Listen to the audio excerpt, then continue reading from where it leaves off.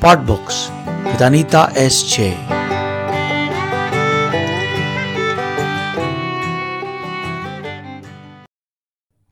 Asmi, Not the End Chronicles. Chapter 49. I was surprised at the cool Anant could keep when I was in such hysteria, and Bhai's words popped into my mind. Miracle is in the faith, faith in the name of God. His pain was bad after the strain of the search mission. I felt guilty all through the evening whenever I glanced at him, and I did look at him more often. I thought, why wouldn't I? He had returned my life, my faith back to me. It was a tough job for both Bhai and Paras to shift Anand back to his room upstairs for the night. Lovely excused herself, saying, Papa's got to rest. His pain will increase if he has to come looking for me to tuck me in bed. It hurt him a lot when he came looking for us. I have to be a good girl. Bye, and good night, Prince. Good night, Asmi auntie. I couldn't believe to see such bonding between Lovely and her papa. She was a very understanding and sensitive child. Anant had brought her up well, I had to agree. I had a lot of work ahead of me to tame Prince. Literally a ball of fire. And puff, he was out of my lap following Lovely already. I caught him in the corridor, but he created such a big ruckus that I didn't know how to stop him. I didn't want him to sleep crying, so I went along when he dragged me to their door. I knocked the door and waited for a response, but before I could stop him, he threw the door wide open and was tugging at the bedsheet to climb up. Anant and Lovely were having their nice moments together, and I felt so wrong to barge in. Sort of surprised, he tried to sit upright. Prince insisted on being with Lovely. He just wouldn't listen. He has dragged me here. I know you need some rest. Why don't you formally ask him to go to sleep? I blabbered on a hasty apology. He had a weak, painful smile on his face while he was processing what I was saying. By now, Prince had managed to climb on the bed. I had to stop him before he reached up there, so I rushed in uninvited to catch hold of him. He tried to cross over Lovely's feet and fell on Anand's feet. I was super sorry for the pain this must have caused. I'm so sorry for this chase. I'm sorry. It must be quite bad. I'm so sorry for getting him here. I would have gone on and on if Anand had not stopped me. It is okay. It didn't hurt. Really. He fell on the left foot. He said, his voice quivering. Oh my, see the swelling has increased since morning. Wait a minute, I'll just come. I said and stormed out to look for Paras. Holding Paras by his arm, I literally had to yank him to Anand's room. He's not going to like it, Bhabisa. I tried asking. He kept saying, but my need to help made him agree. We both stood at the door. Paras stood firm there and I could not drag him against his will inside. You go ask first, he said. I went in alone. Anand, trust me, I have seen the magic in his hand. You please try him once. The pain is bad, I can see. It can't get worse. So please, don't be scared. Just trust me. I pleaded. He just looked on for a very long moment and I knew he would refuse. If only my voice didn't hold so much of self-doubt, he would have agreed, I thought, but was surprised when, okay, he said feebly, clenching and unclenching his fingers to distract himself from the pain. Paras pulled a low cane stool from the balcony side of the room, placed it close to the bed, picked Anand's leg and placed it on his lap. I offered a pillow to hold on the lap for comfort. He started a soft kind of massage, thankfully not pulling or pressing the bones. In just a few seconds and after a few of his strokes, Anand seemed to have relaxed. I leaned against a pillow on one of the sofa chairs behind them to stay out of this treatment and also to keep my little mischief from disrupting it. Lovely and Prince were on each side of the handle of the sofa. I was reading out a story, but they both were more interested in the pictures of the book. Prince wanted the book all for his own self and he snatched it from me and leapt on the bed. He wanted me to sit on the bed and read to them. I wasn't comfortable with the idea. I tried my level best to convince him that it means invasion on other people's space, but all in vain. Paris reached out to help. He invited the children for a story, saying it was a true story.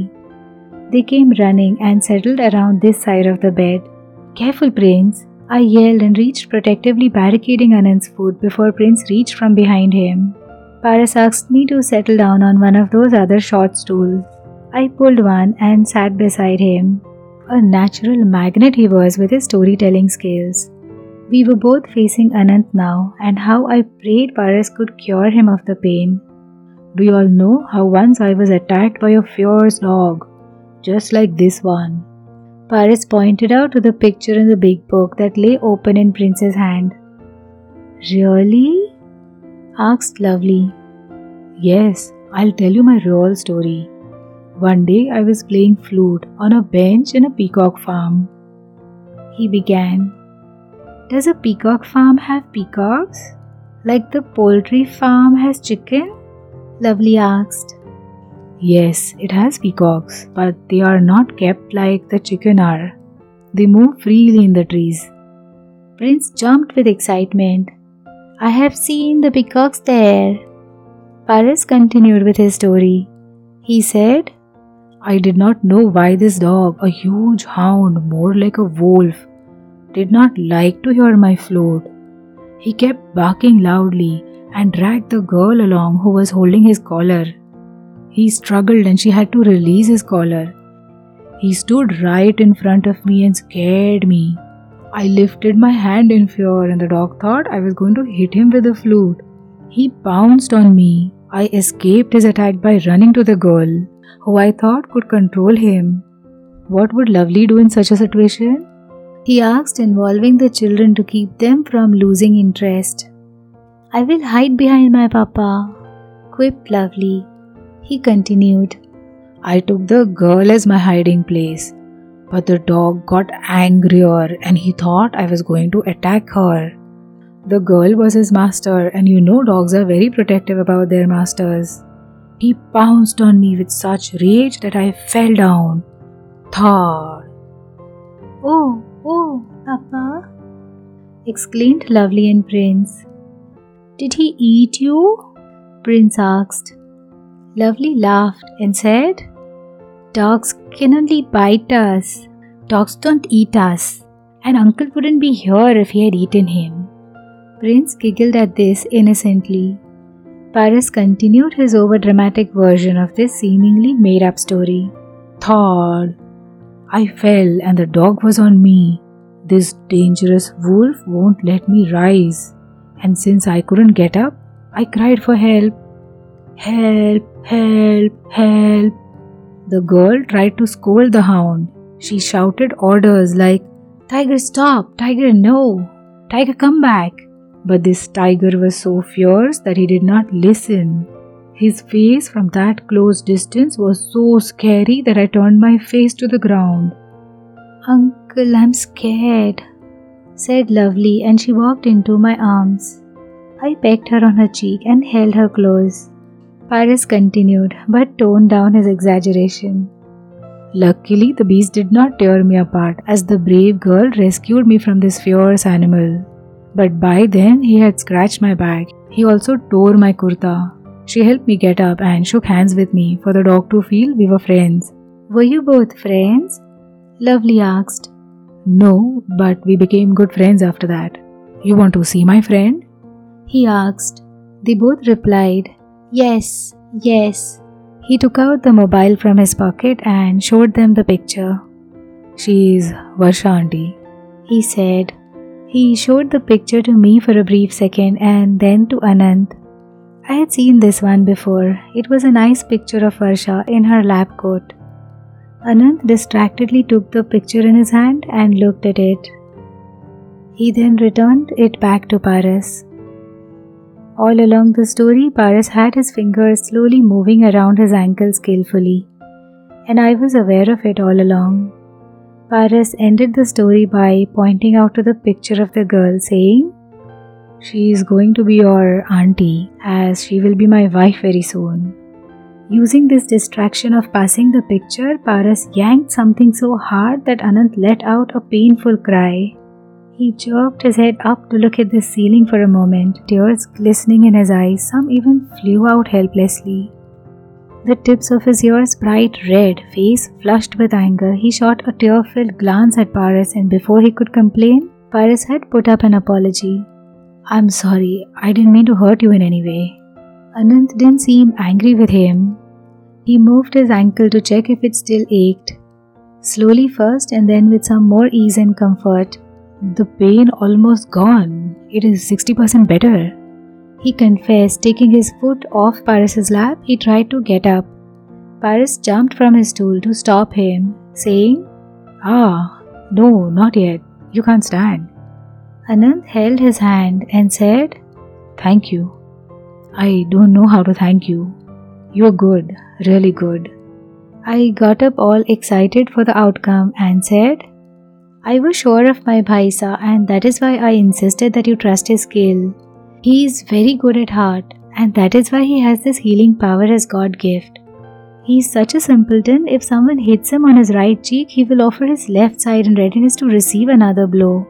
I knew I was talking more than was necessary, but I couldn't help. I was happy.